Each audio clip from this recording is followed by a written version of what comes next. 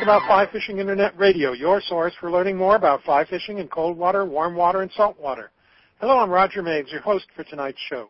On this broadcast, we'll be featuring George Daniel, and he'll be answering your most important questions on nymph fishing. The show will be 90 minutes in length, and we're broadcasting live over the Internet. If you'd like to ask George a question, just go to our homepage at askaboutflyfishing.com and use the Q&A text box to send us your question. We'll receive your question immediately, and we'll try to answer as many of them as possible on the show tonight. And while you're there, make sure you sign up to receive our announcements so you don't miss out on any of our future broadcasts. You'll see a form on the right column of our website. Just fill in your name and email address, and we'll keep you informed. This broadcast is being recorded and will be available for playback on our website about 48 hours after the show ends. So if you have to leave early, you can return to our website at your convenience and listen to the recording at any time. The content of this broadcast is copyrighted and is the property of the Knowledge Group, Inc., doing business as Ask About Fly Fishing. Recordings or transcriptions of this program cannot be distributed or sold in any form. When we return, we'll be talking with George Daniel about nymph fishing. Fly Fishers International needs your support. Its conservation projects at both the national and club level are addressing critical issues of importance to fly fishers. The organization provides grants to help with restoration of habitats like Wolf Creek in Idaho and Sands Creek in the Upper Delaware in New York, and funds projects that collect valuable data about fish and their habitats, like the Peacock Bass Study in Miami, Florida. Fly Fishers International's core values remain unchanged: to serve as a strong advocate for fly fishing in all waters for all types of fish, and to preserve and promote the arts of fly casting and fly tying, and to help ensure future generations can continue to enjoy these one-of-a-kind experiences. These efforts won't be nearly as effective without your help. If you're not already a member, we invite you to join Fly Fishers International as they work to cultivate conservation, education, and community within the sport of fly fishing. Join Fly Fishers International today and help support their fine work. For more information, go to their website at flyfishersinternational.org. That's flyfishersinternational.org. Before we introduce George, we'd like to let you know about the great prizes we have to give away tonight. For our drawing tonight, we'll be giving away a one-year membership to Fly Fishers International and a one-year subscription to Fly Fishing and Tying Journal. So you have two chances to win tonight in our drawings. Now, if you haven't registered yet for the drawing, you can do so now. Just go to our homepage at askaboutflyfishing.com and look for the link under George's section that says click to register for our drawing. Click on that link, fill out the form, and we'll announce the winners at the end of the show. We'll also be giving away a copy of George's latest book, Nymph Fishing, courtesy of Stackpole Books. Here's how you can win. You must be the first person to answer the questions, sometimes I do a two-part question, that we ask at the end of the show. The question will be about something we talked about during the show, and you must submit your answer along with your name and location using the text box on our homepage. So listen closely and use your best typing skills, take notes, pay attention, and maybe you can win George's book, Nymph Fishing. Our guest tonight is George Daniel. George began fly fishing at age 6 in Potter County, Pennsylvania, growing up along a native brook trout fishery designated as a kids-only section. And being the only kid in the village who fished, George was able to fly fish and practice a lot, so he developed a true passion for it. Through his teens, much of his fly fishing knowledge was self-taught. However, when George was 14, his family relocated to central Pennsylvania, where at a local fly shop he found himself talking to his fly fishing idol, Joe Humphreys. Joe kindly took George under his wing and began providing him with his first formalized fly fishing instruction. When George was just 16 years old, Joe began to provide instruction on all levels, for example, the basic cast to advanced nymphing casts. George credits Joe for the bulk of his knowledge, but also graciously acknowledges many national and international fly fishing professionals who have worked with him during the past. Later, George had an opportunity to try out for the Fly Fishing Team USA in Bend, Oregon. After qualifying for the team, George had the opportunity to compete in 5 world fly fishing championships, coached both the U.S. Youth Team and Fly Fishing Team USA in 4 world championships. During this time, George has had an opportunity to travel the globe and learn from many of the best anglers in the world. George is a 2-time U.S. national fly fishing champion and is ranked as high as 5th in the world. George's true passion is fly fishing education. He appears at clubs and fly fishing shows around the country where he conducts lectures and seminars.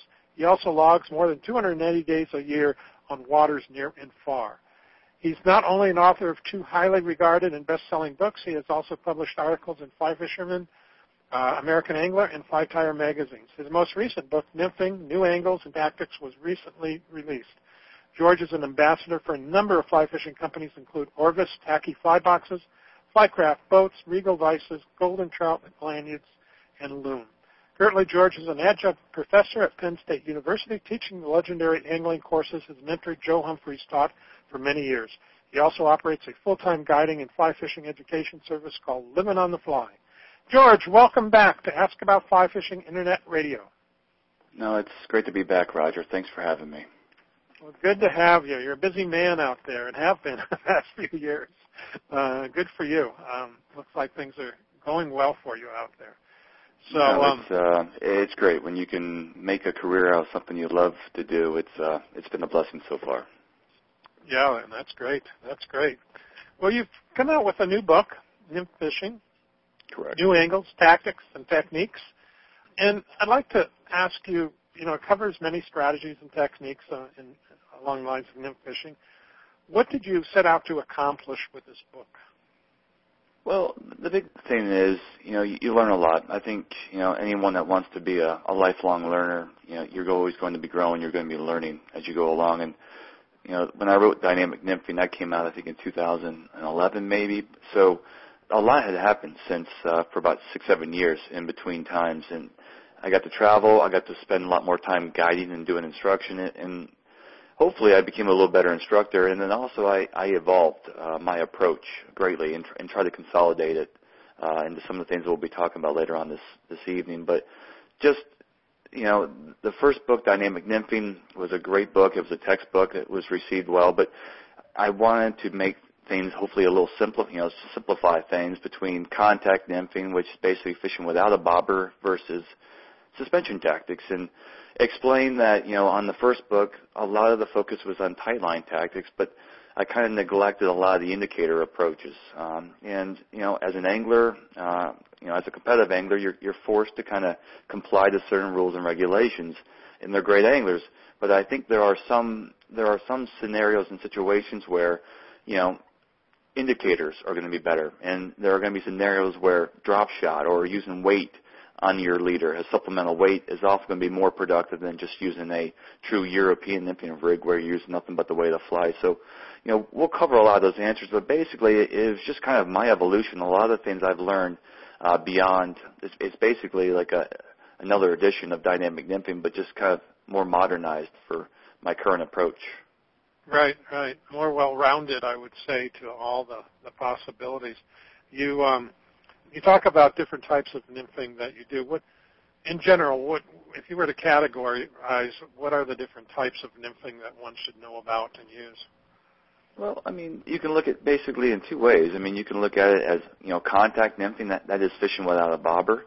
And, when you put this all into one area, you're talking about traditional United States tight line tactics, the tactics that Frank Sawyer used, in England. You're talking about the French, the Spanish, the Czech, the Poles, and all that. But, fly fishing doesn't really have boundaries. And, before there was always these specific, scenarios where they were saying, Polish techniques, short line, dragonflies, Czech nymphing, short leader, casting across, and it goes on. And there were all these little nuances. But basically, it's all the same stuff. You're just, when you want to drift flies, you're casting up, you're drifting downstream. When you want to actually swing your flies and move them in the water column, you're going to be casting more over and across to set yourself up for the swing. So tight line nymphing and fishing without a bobber, I basically just put into contact nymphing, and that's all aspects of fishing without a bobber. And then there are times where suspension tactics, where you're actually using like actual manufactured indicators, or maybe a floating the sighter, or in situations where you want to float a dry fly as an indicator. So, those are the 2 broad categories that I look at, contact and suspension rigs. Okay. And, there's been, in the past 10 years, the big, to-do about Euro nymphing and all the ones you just mentioned. Correct. But going back, Joe Humphreys was a contact nympher way back when, right? Yeah. It's a funny story. I've told this story a bunch of times, but, after my first World Championship in Portugal, it was 2006, he had me come back, to his house and kind of explained to him some of the things I learned overseas, and I was talking about this thing called Czech nymphing, and he looked at me and he said, I was Czech nymphing before the Czech Republic was a country. And, it's very, very, very true. But, a lot of this stuff gets recycled through. And one of the books, Joe Humphrey Trout Tactics, was kind of my Bible. And then I started reading things about Frank Sawyer. And so many of the things that we're doing today, Frank Sawyer was doing over 100 years ago in England. So there are a lot of things that, kind of get recycled through, especially with the longer rods and European nymphing techniques. And right now, there is a big focus on European nymphing. And I think one reason why it's such a popular thing is it just simply works. And we'll talk about some of the nuances, but one of the things about this approach, fishing without a bobber, I think it's one of the easiest approaches to fishing in general. The casting, the rigging, everything that we'll talk about later on, it is so simple when you compare it to the other facets of nymph fishing, like bobber fishing, etc. Okay, good. Well, Rick Takahashi starts us out here, and I've had Rick on the show several times himself, so he's very well accomplished. And Rick's a great guy. Yeah, wonderful person. He asks, when and why do you make a determination on what style of nymphing technique you will use, i.e., Euro versus an indicator? What types of water conditions do you see that will determine the nymphing techniques you'll select? Do you use Euro nymphing strategies when fishing larger waters or rivers?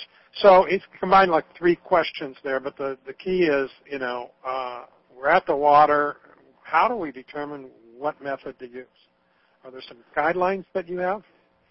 Yeah, there's a couple things to think about, and definitely that's a great question and kind of a loaded question, but at least two things right now that just popped to my mind. One is, what I'm doing is I'm looking at the stream bottom, basically trying to understand, am I fishing a stream that's a high gradient stream? And what I mean by high gradient is if you are looking from the stream from a cross-sectional viewpoint, high gradient streams tend to, start at the top and then quickly drop down. And what I mean by that is a lot of these streams like you folks have in the Rocky Mountains, especially the freestone streams up in the hills, is that those streams go from the riffles and the runs, it goes from very shallow to very deep, all within a short area. So the stream bottoms are very uneven. And when you have conditions where fish are holding straight down the bottom, one of the things you need to think about is the problem I see with suspension devices in a lot of those streams that have very uneven stream bottoms is that when you're fishing an indicator or a suspension device, you're often fishing that fly at a fixed depth. The distance between the indicator and the fly can't really change a whole lot during the presentation. There's nothing you can do to really change that. It's at a fixed depth. And then when you are fishing a run or a riffle that starts at 6 inches and it goes down into a run and then into a pool that ends at maybe 6 or 7 feet, and all that change occurs from 6 inches to 7 feet, all within like 10 feet, it's very difficult with a suspension rig to cover all that water based on one fixed depth. With a suspension tactic, what you are doing is essentially often you're holding the flies, you're putting the flies under tension, and we have what we call an inline sighter built into the leader. But what we can do is we can make a cast in the shallow riff. We can put that line leader under a little bit of tension, keep those flies moving in the shallow water. But the moment we go into a drop-off, what we can do is we can pause, we can hesitate, we can decrease tension. We can let the fly sweep under the rod tip. We can actually lower the rod tip or drop the sighter a little bit into the water.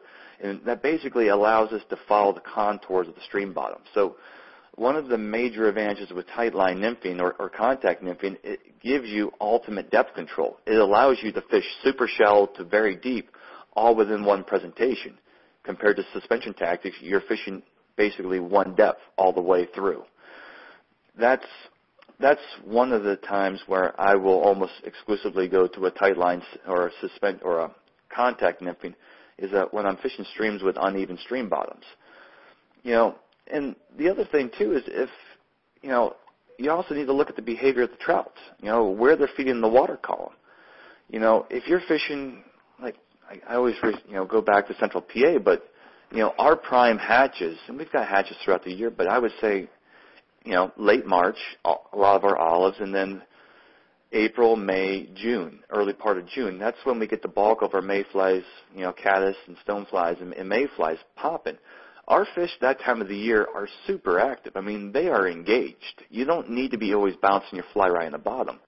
And those are times and situations where I think maybe a suspension device, like a very shallow dry dropper rig, or maybe a lightweight nymph under maybe a little bit of a balloon indicator, but fishing shallow. And I think suspension devices, whatever one you want to use, especially when you're casting longer distances, I think a suspension device can often hold your fly at that fixed depth that the fish are feeding at when they're suspended, I think, a lot better than what we can from a tight line or a contact nymphing standpoint.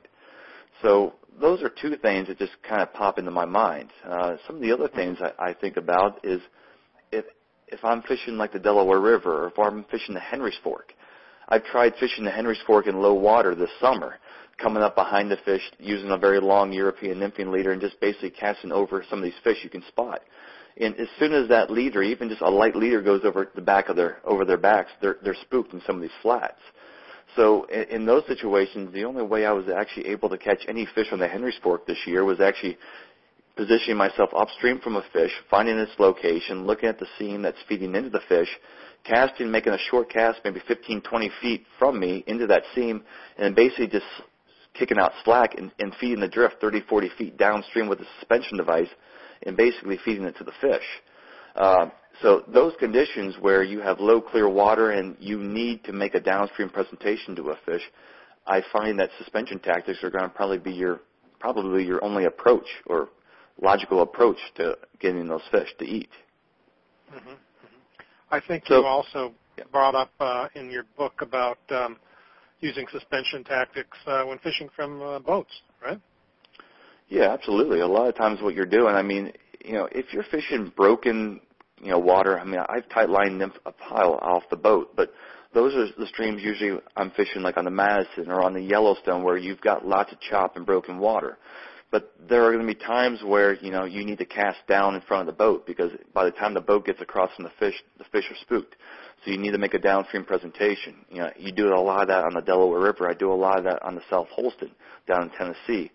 So absolutely, usually from a drift boat, when I'm casting downstream and trying to get distance between me and my fish, I'm almost always using some sort of suspension device. Right. And I think in some of the bigger rivers, like we were talking before the show, like the Bighorn or something, where you've got some, basically deep, long runs, you can gauge the depth and basically stay at the same depth with that suspension device, where it's not really changing that much underneath, right? Correct. Exactly. Yeah. Josh, well, we probably went through this. He says, when would you say it's better to suspend, to do suspension-style nymphing, and when would you prefer the Euro-style? And so I think you've pretty much answered that one, but anything more to add, Josh? The one thing I will say is it's about weight. When you're fishing, with European nymphing strategies, is that when you are fishing areas where there is like broken water, meaning that there are, maybe pockets, seams, but in a very short area, width standpoint, you have a number of variable speed currents all within a short area. The problem with indicator tactics, when you're fishing those areas with very distinct different speed currents in the short areas, it is incredibly challenging to make sure that the indicator or suspension device and the fly and the rig, everything are all in the same speed current. And one of the nice things about contact nymphing is that basically it allows you to, the only point of basically contact that you have with the water is where that line leader come in contact with your leader or your sighter. So it just allows you to dissect and it allows you to really pinpoint specific seams without getting drag in your presentation. So I would say areas where there's lots of broken water or places where there's quick drop-offs. If you're fishing like ahead of a run, for example, we were doing this today. I did a guide trip, and a lot of people were surprised about, with fly fishing, for trout, it's no different than bass fishing. I think one of the most effective approaches with tight line nymphing or contact nymphing is actually having control after the cast is made, but actually fishing the fly on the fall and having control. You know, and so many of the takes, whenever you put a cast on a head of a run or skinny riffle, the fish that are in there, they are going to hit that fly almost immediately because they're in there for one thing and one thing only, and that's the feed. And the moment those flies come in contact with the water, it's amazing how quick those fish will jump on the fly. The problem when you're working skinny riffles or a head of a run, often with an indicator, is often it takes a couple seconds for that line and leader to finally become tight with the indicator and for you to actually have control. Where when you make a cast with an indicator in those waters, often you're missing a lot of times those fish eating that fly on the fall. And today we were just making blind casts, and we were just working sunken ants just on a head of a run, just casting, and then we were fishing water like a heavy little riff that was maybe 2 or 3 feet in depth. But like within a second, on a couple of these runs, within the first second, half a second that fly landed on the water, the fish basically came off from the bottom and ate the fly on the drop. So the contact nymphing gives you that ability to truly have control from the very beginning to the very end. And it's incredibly crucial when you're fishing areas where there are heavy feeding patterns, like in a head of a run. Mm-hmm. And just came to mind what you just said, too. If you're using an indicator of some sort, no matter what the size, the splash itself from that going into the water may distract the fish from that first take, potentially. Oh, absolutely. Yeah. Yep, without a doubt. Without a doubt. Yeah. So with an indicator, you may have to wait a few feet before the fish downstream, and you may see the fly, and whereas the method you just mentioned, you're right there, right away. No loss as far as Correct. water coverage. You're in the zone right away. Yeah. Correct. George, we need to take a quick break. When we come back, we've got plenty more questions for you, so hang with me, and we'll be right back. Okay.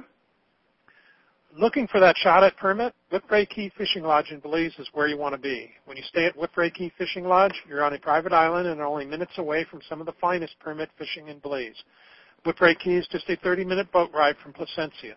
Once you're there, you'll be fishing Permit Alley, one of Belize's best fisheries, and you won't be taking long boat rides to get started. You'll fish with world-class guides like Daniel Cabral, whose family has fished the area for over 30 years. Want to switch it up and fish for tarpon and bonefish and make it a grand slam? They can make it happen at Whipray Key Fishing Lodge. Book your next adventure now. Visit whipraykeyfishinglodge.com. That's whipraykeyfishinglodge.com. You're listening to Ask About Fly Fishing Internet Radio. We're talking with George Daniel about nymph fishing. If you'd like to ask George a question, just go to our homepage at askaboutflyfishing.com and use the Q&A text box to send us your question. We'll receive your question immediately, and we'll try to answer as many of them as possible on the show tonight. But, George, I always ask my guests what's going on in your fly fishing world, so tell us a bit about I know you just, finished this book the past year or so, but tell us what's going on with your business and what's happening in your world. Obviously the most important part of my world right now is my family. I have an 8 and a 10-year-old boy, girl. They're back in school now, but we had a great family trip. We did about a 5-week road trip out west, so spending time with them as much as I can. Had a great summer with them and the family, and the business has been good. Doing a good number of guided trips here in central PA, and then my speaking schedule is absolutely crazy. I just got back at 12:30 this morning from a talk in Philadelphia and was on the water guiding, and then I'll be doing a number of talks, I think, around Sacramento coming out this month, and so it just goes on and on. Basically, it's been good. Very fortunate. I'm booked out basically a year in advance when it comes to guiding and speaking, so that's a positive. The thing I'm probably most stoked about right now is just taking this part-time job teaching at Penn State, taking the old angling program the program that was probably so critical, basically was what kind of got me through college. Just the angling program and, my mentor, Joe Humphreys, and just that whole program and Joe's influence and his friendship and his mentorship over the last couple of years, over the years has just meant so much to me, and it's incredibly, for a Pennsylvania kid, it's hard to say. It's just, it just chokes you up a little bit, but just the history with George Harvey, Joe Humphreys, Vance McCullough, and all the folks behind these guys just, created a great program, and it's an incredible honor for me to kind of carry the torch for them. And I'm just hoping I keep it lit for a while before passing it on to the next person. But that's kind of what I'm most excited about right now is the angling program at Penn State. And I'm working on another book. I'm actually going to be working on the dry fly book that will be out here in about 2 years. So I've been spending a lot of time just experimenting and just kind of just studying, being a student like I did with the other books I wrote. I have a DVD coming out, or a video coming out on some nymphing tying techniques, and then also some actual techniques with nymph fishing. And then probably next year, Jay Nichols and I, with Headwaters Books, will be probably doing a 2-part series on nymph fishing, kind of a real in-depth view. A lot of things I talk about in the book, at least the way I approach nymph fishing, we're going to do in video format. So it's about time that I joined the 21st century. Oh, good for you. You're very busy. Where can you have a website that you can share with people so they can keep up with you, all your travels? And I do a blog too. So and it's free, but it's just Living on the Fly. It's LIVIN on the fly. And please look me up. Look me up, and if you're interested, take a look at the blog from time to time. And thanks for participating. Yeah. Living on the Fly, LIVIN on the fly.com, right? Yes, sir. All righty, good. Well, thanks for sharing that with us. James in Alpine, Wyoming asks, what aspect of nymph fishing is the most difficult to learn and master? And what suggestions do you have so that we can overcome this obstacle?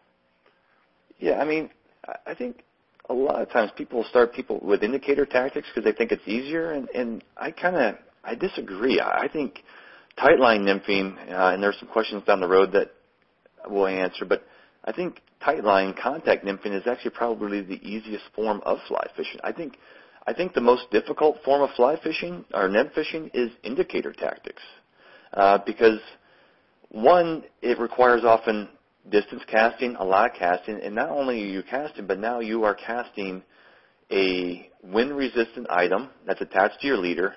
Then you have a hinge, which is shot or a weighted fly, and then you often may have 1 or 2 flies on the other end.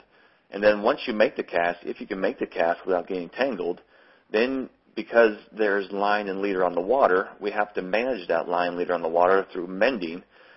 And we have to be able to put slack into our presentation to allow the drift to occur, but still have enough control that when a fish does strike, we can lift the rod tip and move the indicator to set the hook. So with indicator tactics, I think indicator fishing is by far the most technical, the most challenging aspect of nymph fishing.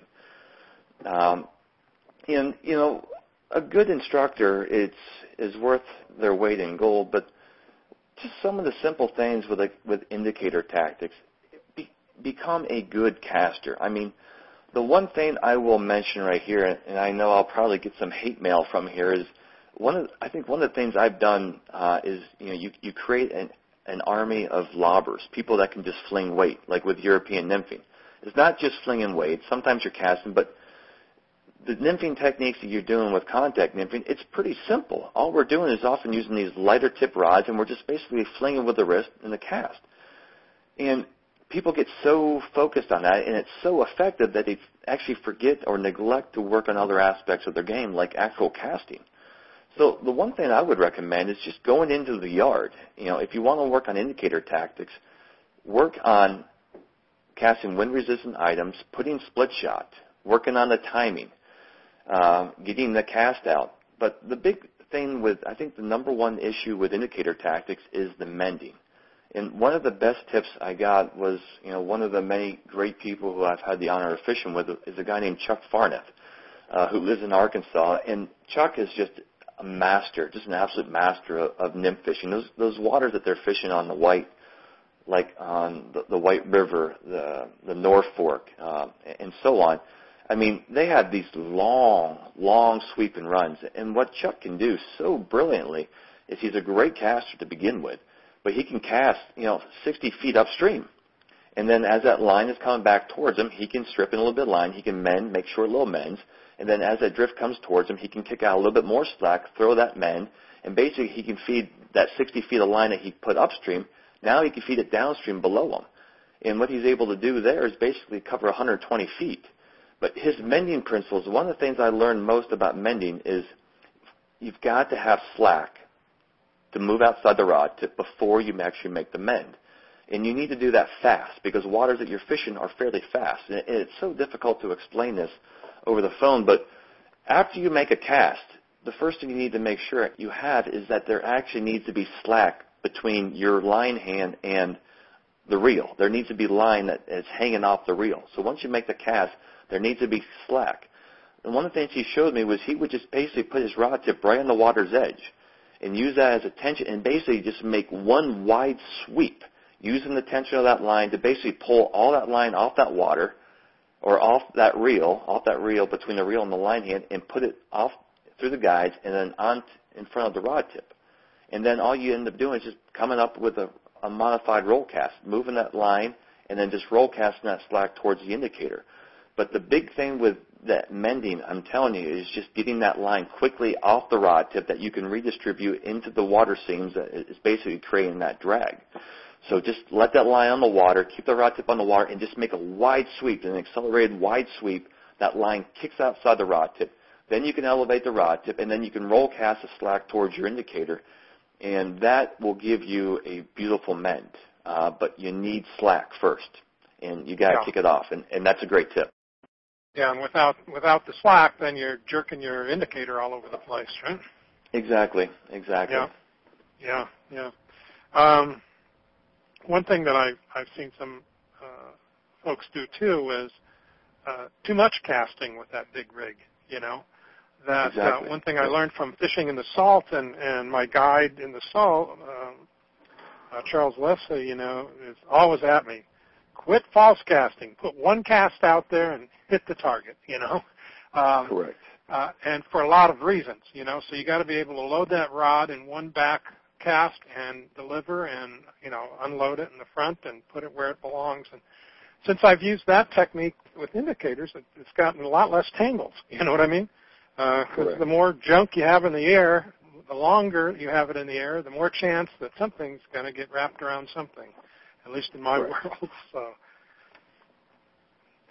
So anyway, rods.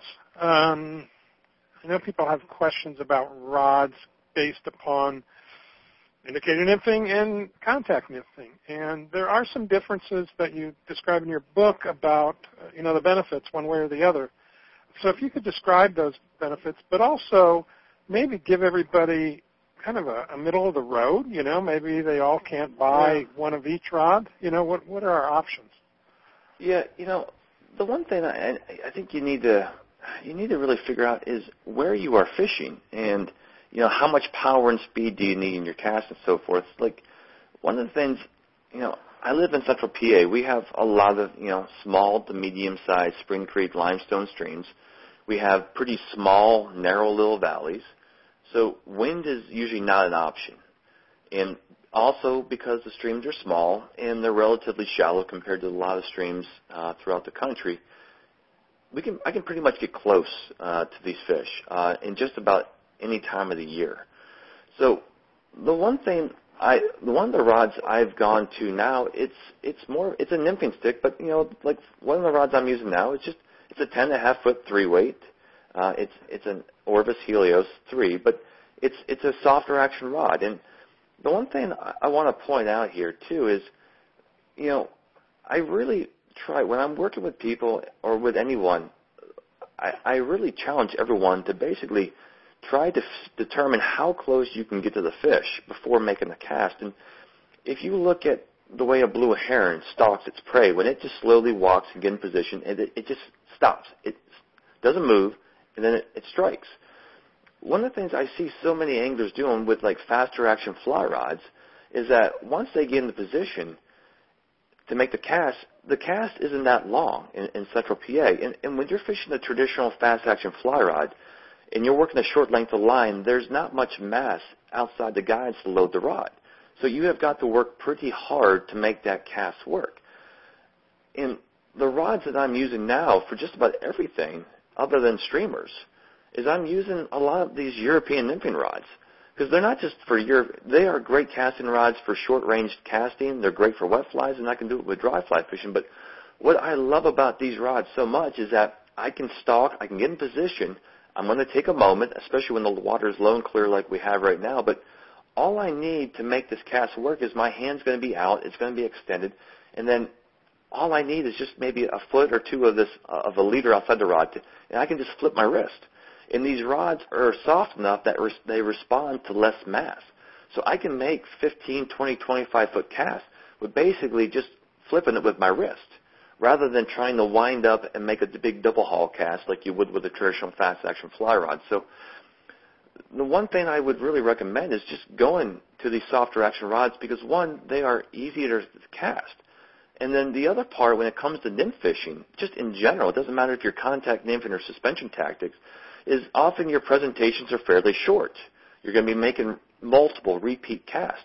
And if you're trying to punch that cast and you have to work hard all day for 8 hours with a faster action fly rod, it is going to be very challenging, and you're going to get fatigued. So what's nice about this is it's just a little flip of the wrist. And the great thing about these rods is, and this is why I got my kids at age 4. I mean, they were fishing on the Madison River by themselves with 10 and 11-foot rods, and they were making casts 15, 25 feet because a 4-year-old, it doesn't require much. Even a 4-year-old can employ the power needed to make this cast work. So I would say if you're going to look at nymphing or even something as a middle of a road, and if you're fishing streams that really don't require long-distance casting or casting really big, heavy indicator rigs, I would say a lot of these European nymphing rigs would pretty much cover probably about 70% of your fishing. They're just an effective, efficient tool for casting. And lastly, I'm not trying to sell you on a rod, but these rods, one of the things you'll hear from some of the, you can call them old-timers, and it's amazing how much hate mail I get sometimes from like some of these blogs you get, but, advocating fishing like a 2 or a 3-weight nymphing rod. And you'll hear people say, well, that's unethical. You're going to kill a fish with a 2 or 3-weight rod. That's nonsense. A lot of these rods, what you'll see is these rods have very soft tips. It may have a 2 or a 3-weight tip, but when you look down, when you start going down south on that rod, the butt section, the midsection, it's a pretty beefed up rod. That's more of a 4 or 5-weight. So what's nice about these rods is if I want a delicate presentation or if I'm trying to finesse a fish in with light tippet, I'm going to go more in the vertical, use that soft rod tip. But if I want to really horse that fish in, if I'm fishing like 4 and 5X tip and I'm fishing, 6, 7, 8 pound test, I can bend that rod. I can lower that rod tip. I can play that fish with that 4 and 5 weight butt section. So it gives you actually 2 distinct levers for playing fish, and it gives you very easy casting up to about 30, 35 feet. So there's my sales pitch. There you go. Yeah. Well, a question came in on the internet here, and it's kind of related, especially with the kids and so forth. James in Colorado Springs asked, how closely related is tenkara fishing to the style of tight line nymphing that you do? Yeah, it's very similar. I mean, I've had several clients, customers and guests, whatever you want to call them, people that have shoulder issues that just don't have the power. And I've used tenkara rods because it's such an easy lever to cast. So it's very, very similar from the casting and the leading perspective. The one downfall with tenkara fishing is because it's a fixed line presentation. If you are fishing a windy stream, if you're on Silver Creek, Idaho, and all of a sudden you get the 30 to 40 mile wind gusts that often occur late afternoon there, when you're fishing with a tenkara rod, as you're casting upstream and the flies are drifting down towards you, your method of line management is only by elevating the rod tip because there's no line to strip in. So you got to elevate the rod tip. And when you are elevating the rod tip higher and higher, you're creating a bigger sail for that wind to affect. So very similar, but if you are fishing streams that are very windy, I would recommend not using tenkara fishing just because the wind factor and the high rod tip angle. Mm-hmm. Okay, good point. Good point. I hadn't thought of that. What about the different lines available now? Again, I think you talk about, there's lines that work better for these contact nymphing rods. And I was interested to find out, what is different about them and why they need to be different to be effective with contact nymphing. Sure. I mean, there's like a saying that people are using today, and within, I would say, probably like maybe the last 2 to 3 years, the refinement in the tools and the technology that we're using for tight line nymphing, it just makes the tight line game so effective. And what I mean by that is now we're using 2 and 3 weight rods. And the reason why we're using 2 and 3 weight rods, at least I think one of the reasons why, is because one of the main themes within recent years is thin for the win. And what I mean by that is this, is that, ultimately we are looking to have some sort of contact or control from rod tip to nymph. And long story short, the more mass you have in the guides and outside the rod tip, the greater the sag, the greater the belly, and the more disconnect you have between you and your flies. So with these European nymphing lines, and there's different tapers and different manufacturers, but what it is, it's essentially a very thin line, and some of them actually have a little bit of a taper. But what this allows you to do, it allows you to fish basically fairly shorter leaders, but allow you to fish the line outside the rod tip that has little mass that's not going to create a sag. But it basically allows you to create a straight line or a straighter line from rod tip to nymph. And the other thing is, like, if you are fishing even like a traditional 4-weight or 5-weight floating fly line, you put in a weight forward fly line, most of the mass is within the first, 30 feet. But if you have 6-7 feet of that fly line outside the rod tip, like the traditional tight line anglers, you're going to see, literally a big U. Coming off that rod tip, belly, and then it comes up, and then there's your leader. With tight line nymphing, what we are doing, what makes this so effective now with this thin diameter, it allows you to fish incredibly lightweight flies. The waters I'm fishing now, we have low water, but the water average depth might be maybe 20 inches, 24 inches, with like medium velocity. The only weight I was using today with my guys was a single size 16 nymph with like a 3/32 tungsten bead, or like a 2.0 bead.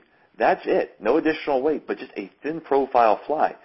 And when you're able to cast that fly in that current, and when you have no mass outside the rod tip, very thin mass, when you watch your sighter or that inline indicator, it's amazing just to see, you can see that line and leader just ticking, moving, bouncing on the bottom. But the moment you put a heavy butt section leader or a heavily weighted fly line in the guides or outside the rod tip, that little mass is going to create tension, and all that sensitivity, everything that you're seeing with that drift completely eliminates. It's basically, it goes flatline. So the key with this technique is it allows you to drift really lightly weighted flies. And I'm compared to tight line strategies where you're often dragging loud weight and you're looking to feel the strike. With this approach, it's so sensitive, you're actually going to see the strike before you feel it. So it gives you like a half a second or a second kind of head advantage on that strike. So it is just allowing you to basically drift your flies like a dry fly, comparing it to the traditional European or tight line strategies where you're kind of dragging it with a bunch of weight. So it is just those lines that give you that thin diameter. It just gives you much more sensitivity is what I'm saying. Yeah, right. Yeah.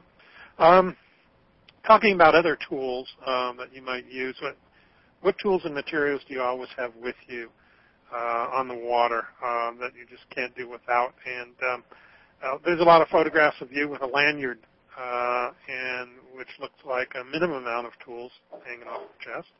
Do you have other stuff in your day pack, or what is your... When I'm fishing by myself, basically these golden trout lanyards that Steve makes are just fantastic. I have a double decker, so I have I'll have 1 or 2 CNF chest patches on there, and that carries up to like 200 flies, which is more than what I need when I'm fishing. But on my lanyard, what I'll have is in my pack or in my waders, I have usually like a small thing of split shot in case I need to use split shot. But on my lanyard, what I have is grease, like a paste that I can use to float the cider or float my fly line. I have a blue tub of tungsten putty just to add with a split shot. Just to I don't just use split shot often. I'll use tungsten putty and shot in combination with one another. A couple spools of tippet, basically a couple of color, cider material colors, and nippers, and basically that's it. Within the last 4 or 5 years, when I'm not guiding, when I'm fishing out for myself, that is pretty much all I'm using day in and day out. I've really have tried to work hard to refine the garbage or the tools that we carry on the stream with us. Okay, good. We had kind of a follow-up question here on rods from James in Colorado Springs. He said, you mentioned using softer rods. He says, I find myself reverting to glass rods more and more. Is this smart or counterproductive? Well, no. I mean, it's the one thing I will say with glass is just with glass, when you're fishing, you can cast these longer leaders with glass. And it's fun. And to be honest with you, with most trout fishing, I prefer softer action fly rods for the shorter range. It's just easier for me to load the rod at shorter ranges. But the key point with these rods, with these European nymphing specific rods, is that you're looking at a tip. The way that this cast is worked, instead of with a soft action fiberglass rod where you kind of have to use a wider range of motion, longer casting stroke, slower stroke to make the cast work.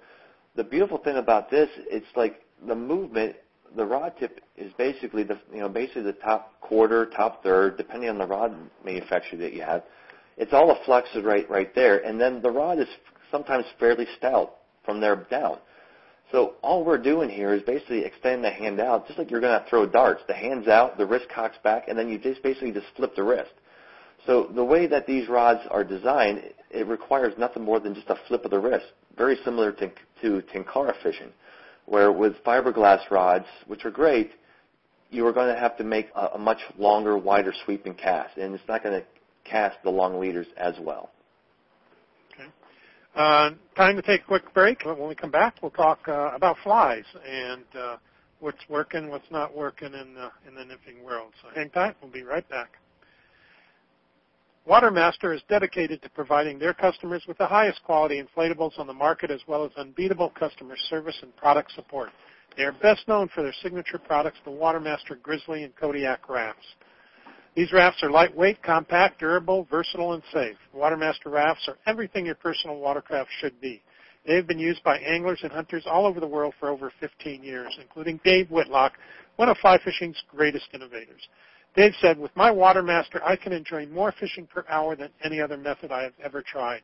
After 2.5 years of testing 15 models of kick boats, I'm convinced that the WaterMaster is the ultimate personal flotation craft for warm and cold water fly fishing. Visit WaterMaster today and take a look at the ultimate personal flotation craft. Go to BigSkyInflatables.com. Again, that's BigSkyInflatables.com. You're listening to Ask About Fly Fishing Internet Radio. We're talking with George Daniel about nymph fishing. And if you'd like to ask George a question, just go to our homepage at askaboutflyfishing.com and use that Q&A text box to send in your question. We'll receive your question immediately, and we'll try to answer as many of them as we can tonight. Okay, George, talking about flies, Larry Eden in New Mexico wrote in and says, usually there are a multitude of bugs on the water and a multitude of life stages. Besides trial and error, is there a better way to choose a nymph pattern when there is no surface activity? Something more scientific or more sophisticated than groping in the dark. Seining the stream bed reveals how diverse and numerous the bugs are. How do you start? Yeah, I mean, it's such a great question, and everyone's got their approach. But, obviously, one of the first things I will do is I will pick up vegetation, rock, kind of get an idea for what's going on. But with my fly box selection, my flies are incredibly simple. Basically, they are going to be darks, mediums, and lights. And that's going to range everything from hare's ears, basically just variations of hare's ears and pheasant tails for most of my mayflies.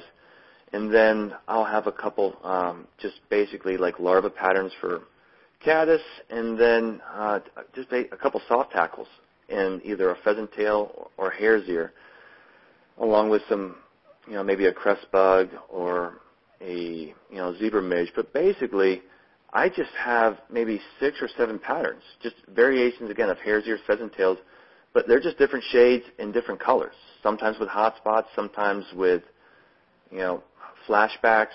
It's not too scientific. All I'm doing is just trying to get within the ball game. I think sometimes we tend to complicate things. I mean, there are definitely some fisheries where fish will key in to specific insects or different stages. And I think that's one of the questions here about imitative patterns coming up down the road. But I think the bulk of your major mayflies, stoneflies, and caddis can basically be just imitated with just a couple variations of hare's ears and pheasant tails. I mean, and that's just a couple, species. You could do some stoneflies and midges and so forth. But I don't get too crazy, and you just need to have confidence patterns. And I know people will roll their eyes when they say that, but, one of the best lessons, I learned when I was coaching, when you're competing yourself, you're not really watching other people. You're focused on your own job. But one of the greatest joys and pleasures I got was actually just watching, my old teammates compete, and then also watching some of the world's anglers compete side by side. And when these guys fish, I mean, sometimes you'll have an angler that's catching a lot more fish, but often they're all great anglers, and the margins that they're catching between each angler is often pretty small. And when you look at their flies at the end of the day, for anglers that are fishing basically the same section of river, all within maybe a couple miles of each other, these anglers are all producing very similar numbers of fish, and you look at their flies, and they are completely changed. I mean, I have never been to a situation or a competition fishing situation where all the top anglers were fishing the exact same fly. Flies will range. So just try to keep it simple. Find your lights, mediums, darks. Find a couple attractors, some flashier patterns if you're fishing pocket water or off-color water where you need to have a little, flash in there. But keep it simple. And as a result, you just find yourself fishing far fewer flies and just focusing more on the technique. So I don't get too crazy when it comes to, a scientific approach to selecting flies for the most part. I noticed in your book, you have a great section on the flies you recommend, and you broke it down into suggestive, wild/attractive, and dry fly suspenders. And so my question was, what about imitative flies? But you've just kind of answered it like they may not be necessary in 90. It's probably the 80-20 rule, right? 80% of the time you don't need to match the hatch, right? Correct. And like we have the eastern green drake here. I know you have the western green drake, but our eastern green drake is very similar to like the hex. It's a burrier. It's elongated. It's got very prominent gills. And when this thing moves or when it emerges, I mean, it swims. It looks like a Blaine changer or a Blaine chocolate game changer swimming through the water. So same thing with like an Isonachia. You have insects it's a swimmer, and when it begins to emerge, it's got prominent gills and it can swim. Those are a couple situations when, on streams, when you have fish that are focused on a specific insect that has like volume. Like the green drake, and then when we get good Isonachia hatches, those are the few times where I will tie something very imitative of that specific insect. But for the most part, no, I keep things pretty suggestive. Yeah, I did an interview recently with Doug Gibson, who has been guiding, I can't remember how many years, I'm just going to throw 50 years out, on the Henry's Fork, which is known to be a tough fishery. And you had mentioned, too, on the show tonight, that you had to come up with a technique that worked there best. But when we did the show with him, I think he mentioned he had about 6 or 8 flies he uses, no more. That's all he's ever used. And he catches fish every day with his clients on the Henry's Fork, one of the tough fisheries in the United States. So there you go, you don't always need a whole lot. But Dan Lindbarger in Abington, Illinois, wrote in, and he wants to know, when fishing an unfamiliar stream, is there a good go-to pattern that you use when you're not sure what the nymphs or trout, what nymphs the trout are feeding on?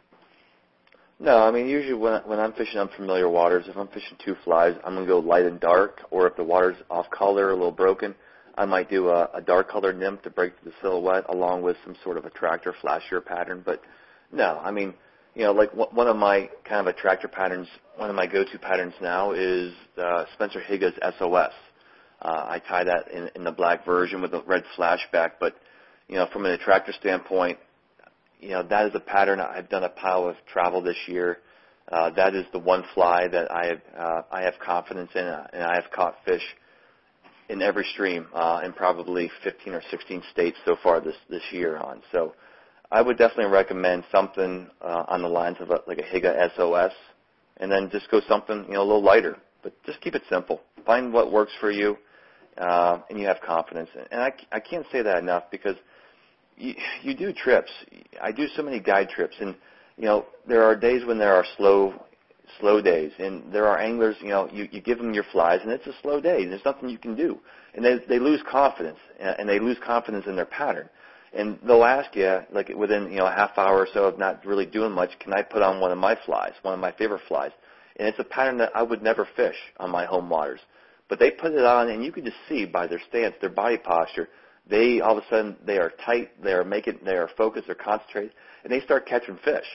And to be honest with you, and they're like, oh, that pattern works. It's like, no, your technique pretty much sucked before that, because you were hunching your shoulders, you're making a bad cast. But as soon as you came up with a pattern that you had confidence in, you started making good casts, getting good drifts, and as a result, you're going to get fish. So have confidence patterns is all I'm saying.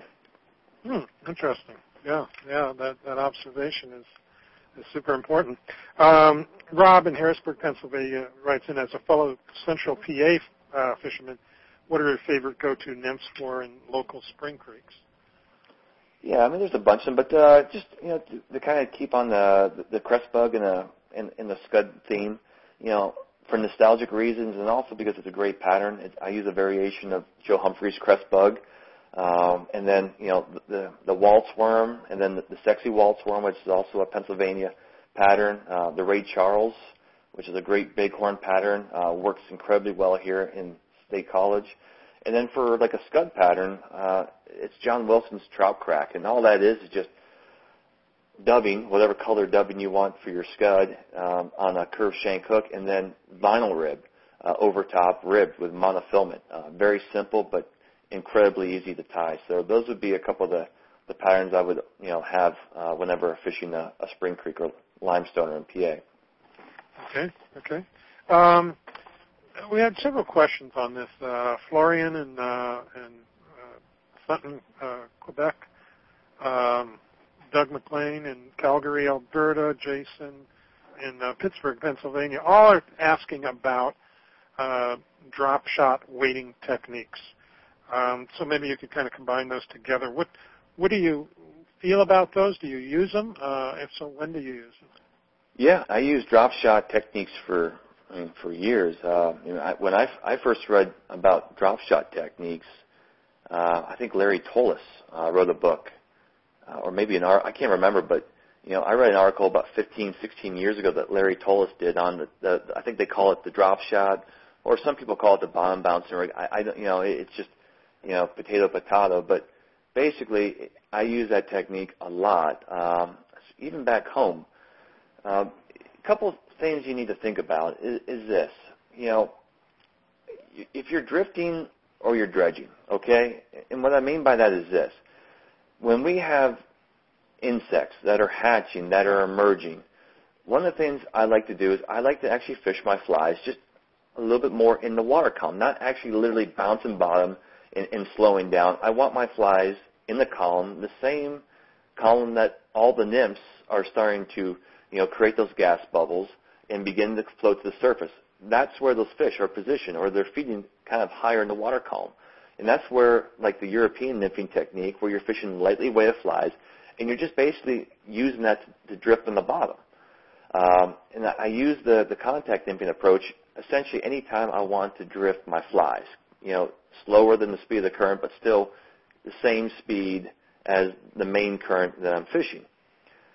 Then there are times where wintertime fishing or early morning where those fish, they're lethargic, there is nothing that's going on right now. In that drop shot technique, it doesn't really, I don't know what it does other than it slows your presentation down to the point where I think half the time it just keeps the fly in the strike zone, even to the point where it just irritates the fish for such a long extended period of time. The best way I can explain this is anyone that's ever used, when I was competing in the wintertime, and you had to get down and really just grind the bottom, we had to use weighted flies, as in what they call anchor flies. Sometimes, it's just basically a sacrificial piece of lead or tungsten that's tied onto a hook shank, and you're dredging that to keep your other fly down at the bottom. The problem is, because it's got a hook point and you're trying to dredge the bottom, it's going to grab bottom. Even if it's a jig, it's going to grab bottom. So you're dragging this nymph on the bottom, and all of a sudden you get stuck. And, you're trying to free the fly, you're getting upset, and you're trying different angles, you're wiggling the fly, and that fly is there for it's 15, 20 seconds. And then you're wiggling, you're still trying to get, because you don't want to break the fly off, and then all of a sudden your line just feels different. And what happens? A fish takes the dropper on the dropper, because that dropper was there for 20 seconds and it tangled. And I think there is something to the drop shot technique that once that technique allows you, especially, it works in the great water conditions, but where I use that technique a lot is often in the slow, deeper pools, where those fish that are in the pools are not, in my opinion, they're not always in feeding mode. They're often in like a resting position, whereas the fish in the riffles and the runs, they're in there often, they're feeding. So the fish that are in those pools, I think you often need a little encouragement. You need to keep that fly, or essentially irritate them long enough to get the fish to strike. So I think that drop shot technique just does a great job holding those flies down a lot deeper. And another great point that a friend of mine, Doug, made, that I fished with Doug Robertson up on the Green River, and then also I've heard Kelly Gallup talk about it, but when you're fishing unweighted flies, with this technique, it's a high degree of tension. When that shot is on the bottom, it's bottom bouncing on the bottom. And when you look at your leader or your indicator or your sighter, whatever it is, you're seeing that bobber or that inline sighter. I mean, it is bouncing. That shot is sending a shock wave up through the leader. And if you're fishing unweighted flies, it's actually moving.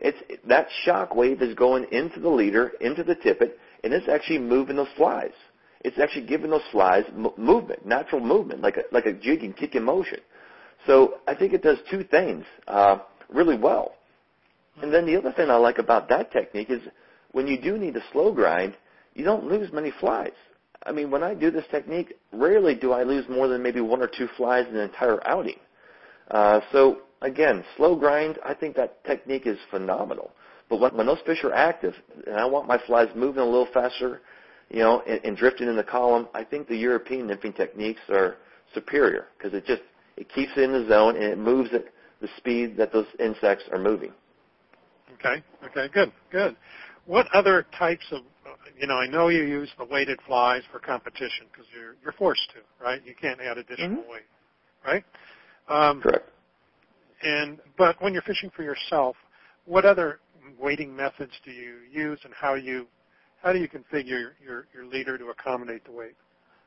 Yeah, I mean, a lot of stuff I'm doing is, the bottom bouncing technique is great, but then, and hey, one of the things I like is using tungsten putty with shot. I mean, if I'm fishing, a spring creek, or if I'm on like the Madison River, and I want to fish like little shop backs, little serendipities, little, just little tiny crystal dips or whatever, tiny flies, there's only so much weight you can put into a small fly. So I'm going to use split shot. And one of the things I like to do is just using shot by itself is a hassle, because, one of the great lessons I learned from my mentor, Joe Humphreys, is that you need to change weights often based on every speed and depth of the water that you move.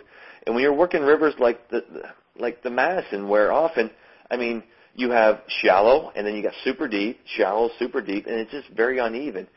You're going to have to spend a lot of time making weight adjustments, especially changing flies or changing split shot. One of the things I like about using putty and shot is you try to find a constant. So what I mean by that is that when you find a section of water, like a shallow section of water that you're going to fish, you put the smallest amount of split shot on the leader that allows you to drift through that drift. And anytime you are going from shallow to deep and you need to add weight, all I'm going to do is just take that tungsten putty and mold it around the leader. And, and that's my weight adjustment. And then when I go from deep to shallow, I just take the putty off or adjust the amount of putty that's on that leader. But using putty by itself, I don't care how good the putty is, often it comes off the leader. It just, you make a cast or it just falls off. What I like about, I use this nymphing mud from Colorado. It's just phenomenal that I like to use, but it's just, I mold that around the leader, and it just allows me to make fine-tune adjustments by just adding and adjusting. And because it's adhered to that shot, it never comes off. So it's just it's an easy way for a micromanager like me to kind of make simple, easy, and quick weight adjustments when nymph fishing. Do you, to keep the shot from sliding down and also the mud, which is going to be attached to the shot, do you put an overhand knot above your top fly, or do you put in a... Yeah, you can definitely use an overhand knot. Now, back home, I'm trying to go as green as possible, so I'm using a lot of tin for the spring creeks, but when I go out west, I'm still using some lead. And the stuff I'm using is called Blackbird Shot, and I'm sure there's other great manufacturers out there, but it's a BC company that specializes in steelhead gear and what I believe. But the Blackbird Shot, like, it's awesome. Like, once you pinch, it's not going to cut through your leader, but once you put a pair of pliers on there or forceps, it doesn't slide. You can't move it. Once it's on there, it's on there. But the Blackbird Shot is probably some of the best shot for staying on your leader without having to do an overhand knot to prevent it from sliding. Does an overhand knot weaken the tippet at all? I mean, if you're fishing, if you're fishing back home in Central PA and you're fishing 5X tippet, which is 5-6 pounds, and you're catching anything from like half pound to 1 pound fish, that overhand knot, I don't think it's going to do anything. But if I'm going out to the Henry's Fork and I'm trying to go after like a 24 inch bow or a rainbow, that overhand knot on 5X tippet with the force of those fish out there, I think that's going to be detrimental. So, there are times where you can use an overhand knot, but when I'm going for big fish like out west, I prefer not to use the overhand knot, because usually when something breaks, that point of failure is right where that overhand knot is. So do you use like a surgeon's knot or a blood knot, or? No, I mean, what you can do, if you're going to do anything, you can just basically do what I would do is actually take just do basically like a uni knot, and just do a short little uni knot somewhere on the leader. So it's basically just adding. It's kind of like a surgeon's. You could do a surgeon's knot, but just do something that doesn't break up the main line, but just do something that's more of a strangulation knot, where you're putting 3 or 4 wraps of monofilament onto the main line, but not breaking it apart. So a surgeon's or a uni knot that's trimmed really tight would do a job of preventing that shot from sliding down the leader. Okay, good. One thing I found out on this last fishing trip that I did too was, in national parks, you're not allowed to use lead anymore, and correct. Also no felt soles as well. Likewise in Wyoming, so there could be local issues with using lead as well. So anyway. Let's see here. Leaders. George Hall, how to select modified leaders to get deep fast without too much weight. You have a set pattern of fish, adjust, move, how much, and how often. So you want to talk about contact nymphing leaders, and maybe again a combo that you could switch back and forth to indicator nymphing? I think you talked a bit about that in your book as well. Yeah, you could do that. I mean, the one thing I want to preface is explain is, in the books, I might put 10 to 20 leaders in sometimes my books, and then people are like, well, you fish all 20 leaders. Like, no.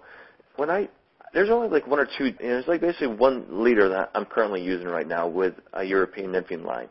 But I understand my shortcomings. I have many shortcomings, and as an educator or as a writer, what I try to do, especially for experienced anglers who already have a good foundation, is I try to provide them with a well-rounded view of leaders from some of my friends who I hold in very high regard, so they can experiment, because I know I'm not the last word on this.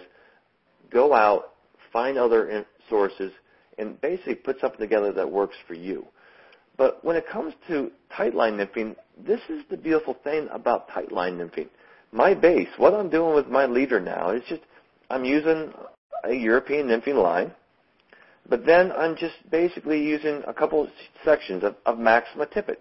I might use 4 feet of 15-pound test with a nail knot going right to the Euro line. another 4 feet of 12-pound maxima, followed by maybe 20 to 24 inches of cider material. And then right from that cider material, I just go to level tippet. The advantage with tight line nymphing compared to indicator fishing, where often you have to, you might adjust weights on the rig, or you're adjusting the indicator up and down the leader, which sometimes makes it more challenging to cast. With tight line nymphing, what I'm doing, the thing that I'm going to do is I'm going to simply as long as you have the tippet length long enough to deal with shallow and deep water that you're fishing, all I'm doing with my rig is just holding that cider off the water higher, or maybe at a shallower angle in shallower water. And as I go into deeper water, I might lower that cider or let that cider sweep to a steeper angle. But that's the adjustments. That's what's so nice about this technique is it simplifies all your gear. I don't need to go to different size indicators because I'm going to heavier rigs, because basically I'm fishing under the rod tip, when I'm going vertical. So I'm basically holding that fly under the rod tip. And based on the position and the height of that rod tip, that's going to determine how deep my flies go. So it's just one system, and all I'm doing is just adjusting the height and the angle of the cider to the water. And that's all I'm doing. Super streamlined and very intuitive for most anglers to grasp. And what is that? What is your formula for that? For this, again, it just works for me, but it's just 4 feet of 15-pound maxima, 4 feet of 12-pound maxima, 20 inches of 8-pound cider material. That's 20 inches of that. And then off of that, I just go level tippet. You don't want to, in my opinion, you don't want to use a level tippet below the indicator, because what I'm looking for is I'm trying to have that tippet sink all at the same rate. And if my tippet below my cider, or any indicator for that matter, is tapered, you are going to get a curve. There's going to be greater surface drag with that thicker diameter than with the smaller. And with your leader below the indicator or cider, there's going to be a curve. So really try to stress for anything below your cider is just level diameter tippet of whatever you want to use. But very simple. And what I like about this is I can tight line this. I can go short line with contact nymphing directly under the rod tip. But then two, because the monofilament maxima is stiff, and I do have some 15 and 12-pound tests, which is a little thicker in diameter, if I want to cast like a light indicator rig, or if I want to actually float the cider and actually cast, or even a dry fly for that matter, that taper with that line and that rod that's soft, that can load with minimal amount of mass, I can cast 20, 25 feet with pretty ease. So that's pretty much the one leader I would use day in and day out for tight line nymphing or even lightweight suspension rigs. Okay, good. Brian Adams in Bakersfield, he says, great to hear you're back on here. I'm having trouble turning over my long check nymph leader. It's 10 feet long or more, and sometimes the fly line is not past the rod tip. Should I have a heavier nymph on the bottom? Can you give him any tips? Yeah, well, first, Brian, good to hear from you. And then second, I think you need to talk to your wife about that, because last time we fished together in California, I think his wife was the top gun, so she's a solid stick. But long story short, with this cast, and there are things that I like about Joe's short little casting stroke, but when it comes to like nymph fishing, especially when you're talking about lightweight flies, the casting stroke, and like when you watch guys like Lance Egan and Devin Olson in their great nymphing videos, one of the things you'll see is just a very short, powerful snap. I mean, it's just pow. When you're casting lightweight flies, it's not about kind of a slow overhand swing. What you are doing, you have very little mass, and what you're trying to do is you're trying to put that lightweight mass moving that mass as fast as you can from point A to point B. And the way you do that is through a very short, straight, compact casting stroke. So when you're fishing low, very lightly weighted flies, it is incredibly important that when you're casting, you've got to make a very short, powerful back cast. I mean, it is a pop. You're going to see your shoulders, everything just get tense up, and it's just a pop. And the key with this casting is you've got to make a strong back cast, because what you're doing is if you create enough energy in the back cast, it's going to be easy once that line straightens out behind you to transfer that energy on the forward cast. But when you're fishing, don't go the heavier weighted flies. If you're doing that, that's telling you that you're just not speeding up usually hard enough on the forecast. So just use more speed, and more importantly, with less mass, you have got to often move the flies through a straight plane. The quickest way between 2 points is a straight line. So with lightweight flies, you can't really use this soft, wide oval cast. You have got to move those flies straight back, straight forward as fast as you can to get that energy directed. So I would work on doing that technique with lightweight flies, and I think you'll find it very helpful with your casting approach. Okay, and we had several questions. I think you just answered it with your all-around contact nymphing leader. With Tom Melville, hopefully we answered your question. Josh in Utah, Jim Lewis, Jackson Hole. I think George answered all your questions there with that all-around contact nymphing leader. What about ciders? What kind of ciders do you had mentioned here? Just an inline piece of mono cider, right? Yeah, I mean, different manufacturers, but again, you hear people will say, you don't want to do this, you want to do this. Again, the way I break nymphing into is in two categories. You're going to be dredging or you're going to be drifting. So when you're dredging, when you are going true tight line techniques or true European, like the original like Czech and Polish, where you're basically using heavily weighted flies and you're just kind of lobbing this heavily weighted flies on the bottom and you're kind of just guiding them along. I mean, when you have a lot of weight on your rig, and sometimes that's necessary, like when you're fishing a bottom bouncing rig, because you have all that weight on the business end pulling in the opposite direction, it creates a high degree of tension. So in those situations, I don't think it really matters a whole heck of a lot what type of cider you have or the type of cider you have, because of the high degree of tension, when a fish strikes, you are going to feel it just because of the amount of force and the tension on the rig. When you are drifting your flies, and like what I'm talking about, like what I'm doing home right now, and I think what you see a lot of the top-notch comp anglers that are doing, they are fishing lightweight flies, and they're drifting them in the water column. And because they are fishing so little weight, and when they're drifting, they're not dragging the fly. They're basically staying in front. But because there's not that high degree of tension between rod tip and nymph, when a fish strikes, you are not going to feel it, just because there's no tension there. There's very little tension. When you are drifting your flies, I really try to find something that is a little softer. Something like a Cortland. I like a lot of the Cortland mono, their indicator cider material. It's opaque, very visible. It's a little stiff, but it's also a little soft in the same sense. But what I like about like those medium soft cider materials is that when you are drifting that fly through the column, when you're doing it correctly, you're going to see like almost like a nervous twitch with that cider. It's like dancing. It's moving. It's basically telling you what your flies are doing on the bottom. And when the fish strikes, all it is just the cider's waving and dancing and this nervous twitch, and all of a sudden it just tightens up. And that's all I'm looking for the strike.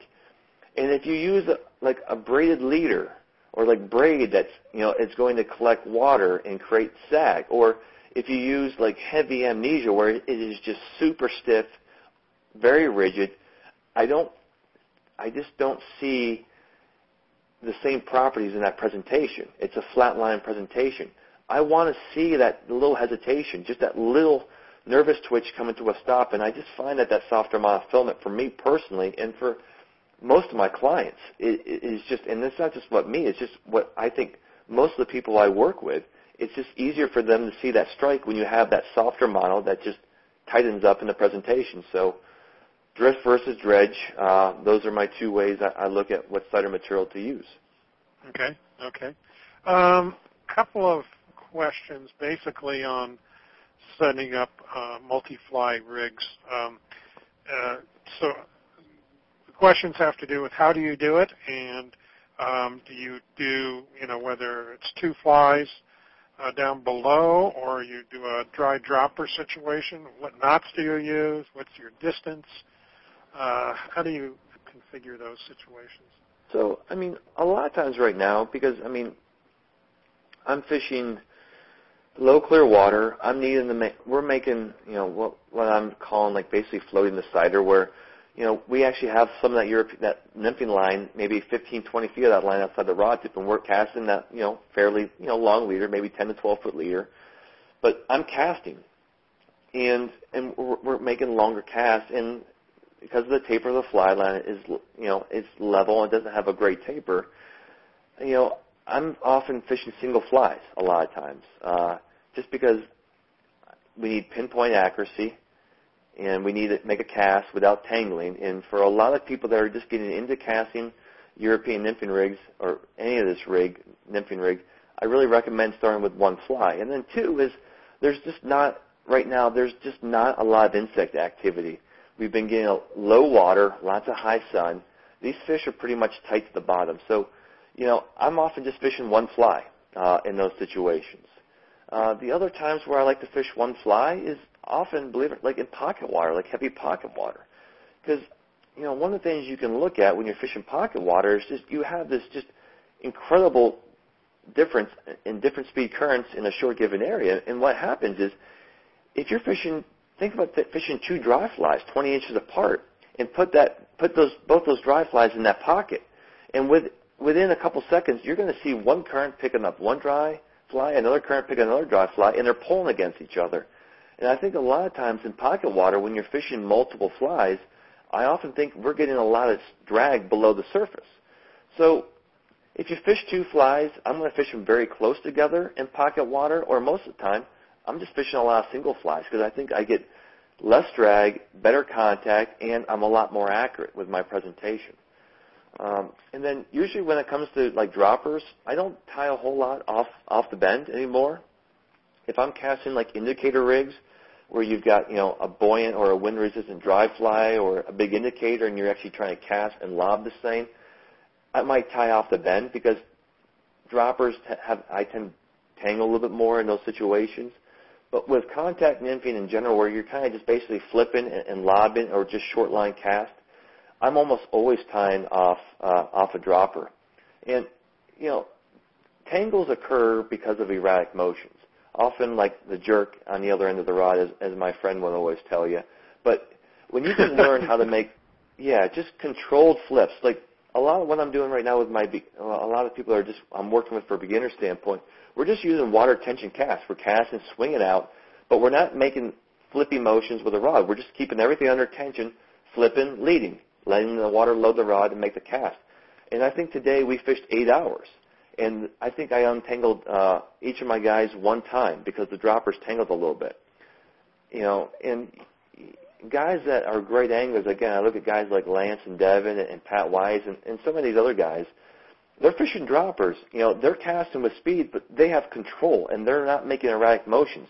And you're not seeing those guys tangle as much.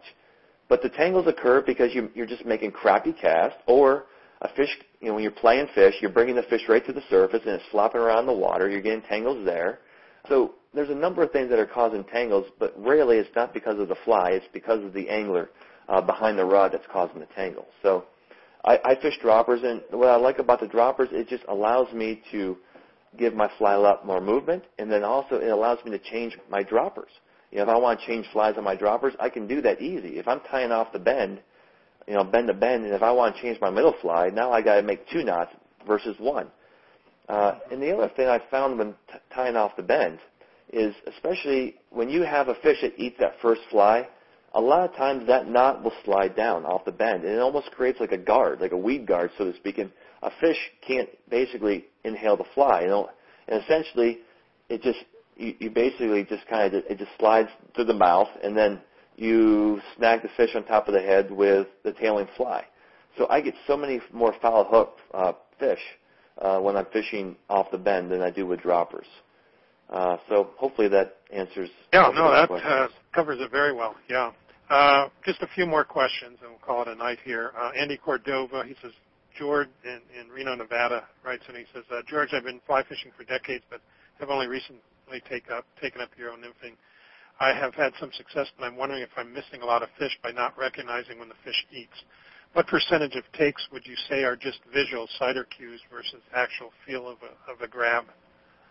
Yeah, again, you're fishing a lot of weights, you're going to feel all those strikes. But, back in the 80s, when I started nymphing, especially like indicator fish and stuff, there was always a saying, like, a good nymph fisher could pick up 60% of the strikes, and we're missing so many strikes. With this technique, because of the refinement in the rods, the lines, and the thinning out, I am almost certain that we are in, like, the 90 percentile, somewhere in that 90 percentile.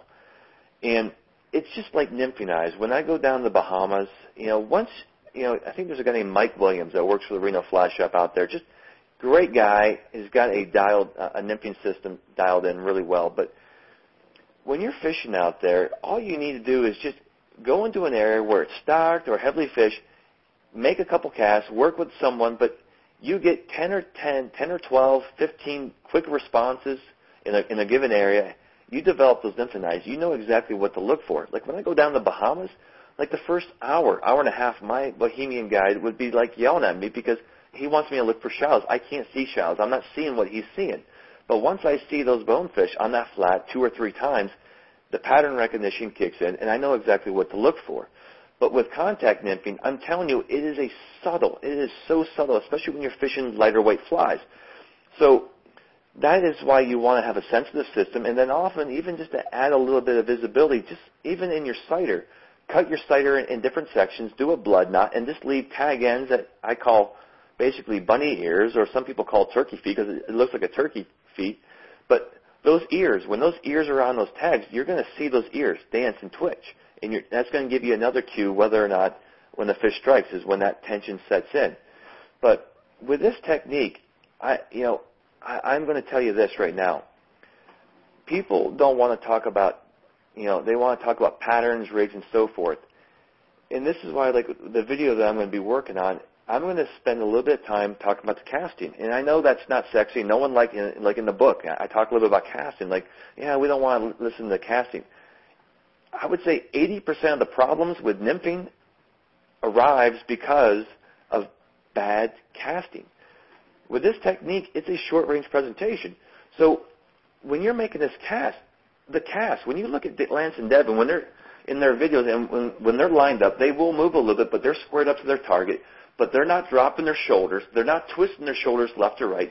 They're squared up, and they're making a perfect pitch.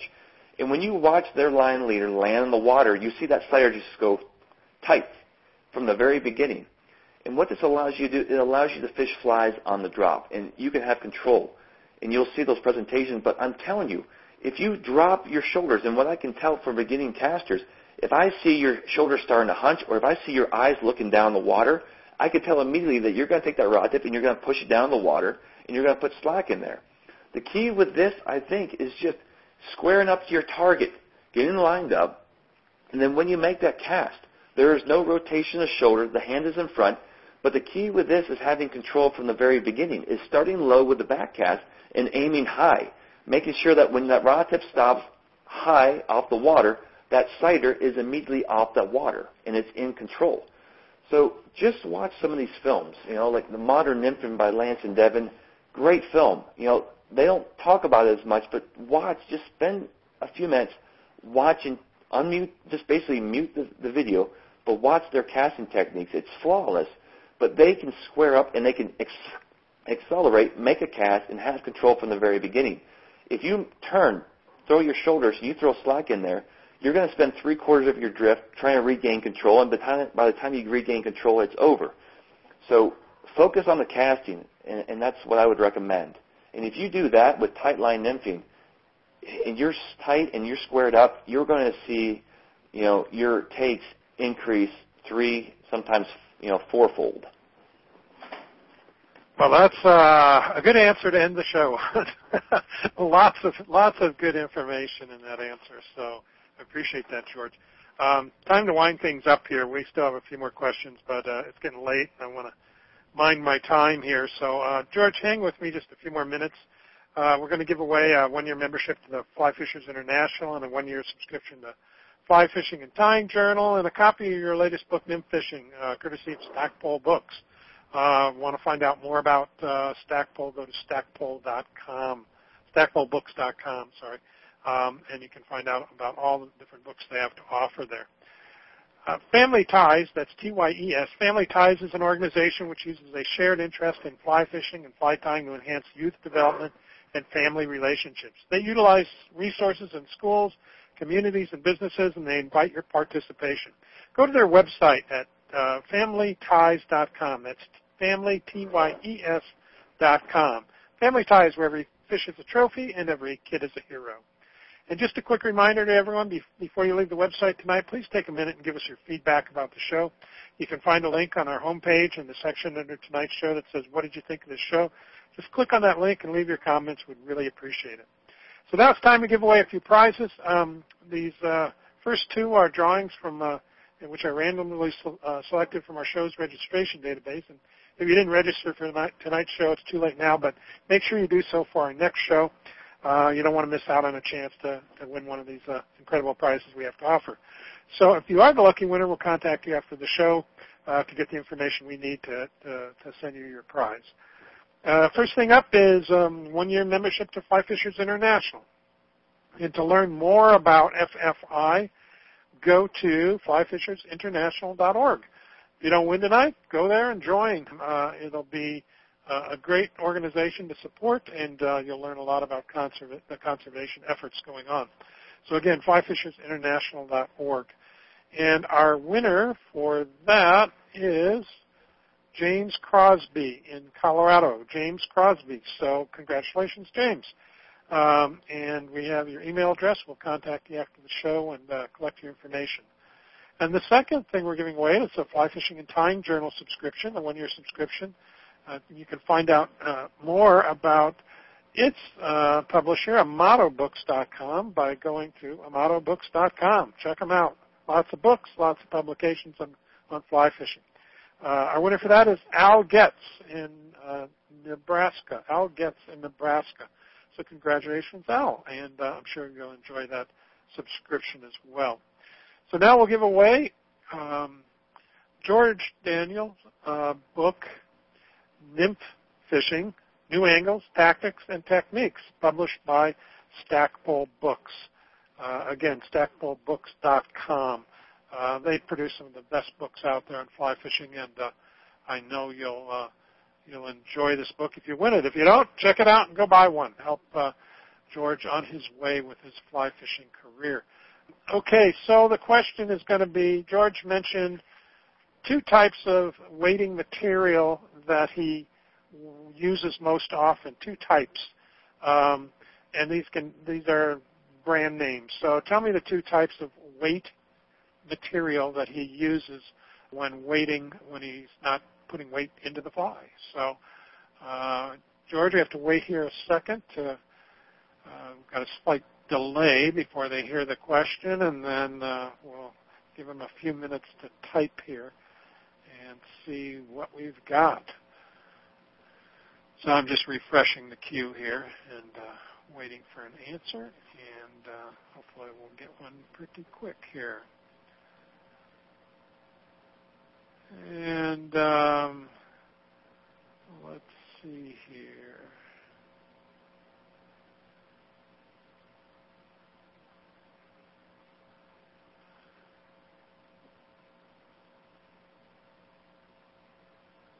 And we got, let's see, nope, that's not quite right.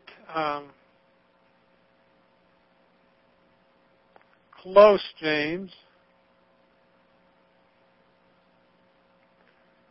Yeah, I'm looking for a particular kind of Florian putty. They don't have it quite right yet.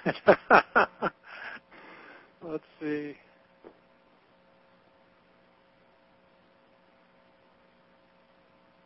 Still looking here, George. We've got a lot of different ones here, but not quite what I'm looking for. Hold on, we'll get one yet.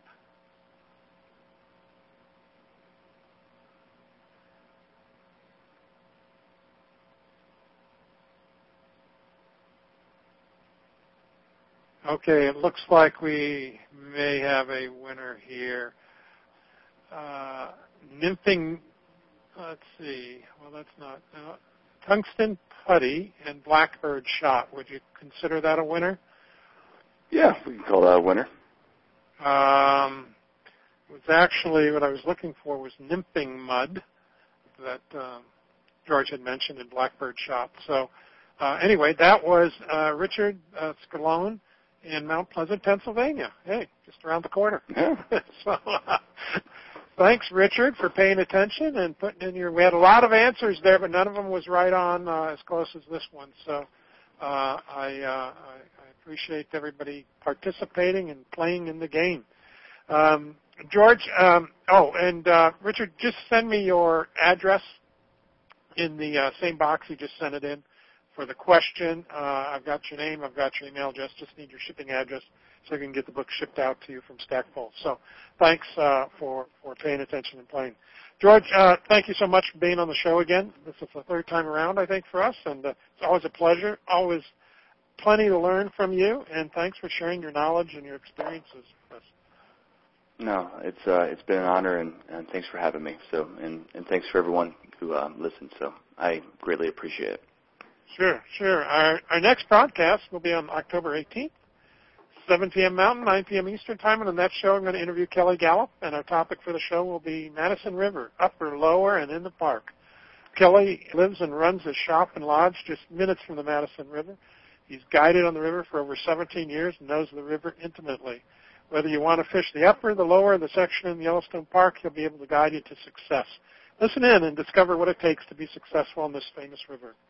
We'd like to thank Fly Fishers International, Amato Books, Stackpole Books, Whitbreak Key Fishing Lodge, Watermaster for sponsoring our show tonight. And don't forget to visit our website, askaboutflyfishing.com, and make sure you're signed up to receive our announcements so you don't miss out on any of our future broadcasts. Thanks for listening to Ask About Fly Fishing Internet Radio. We hope you enjoyed the show. That's it. Good night, everyone, and good fishing. Well,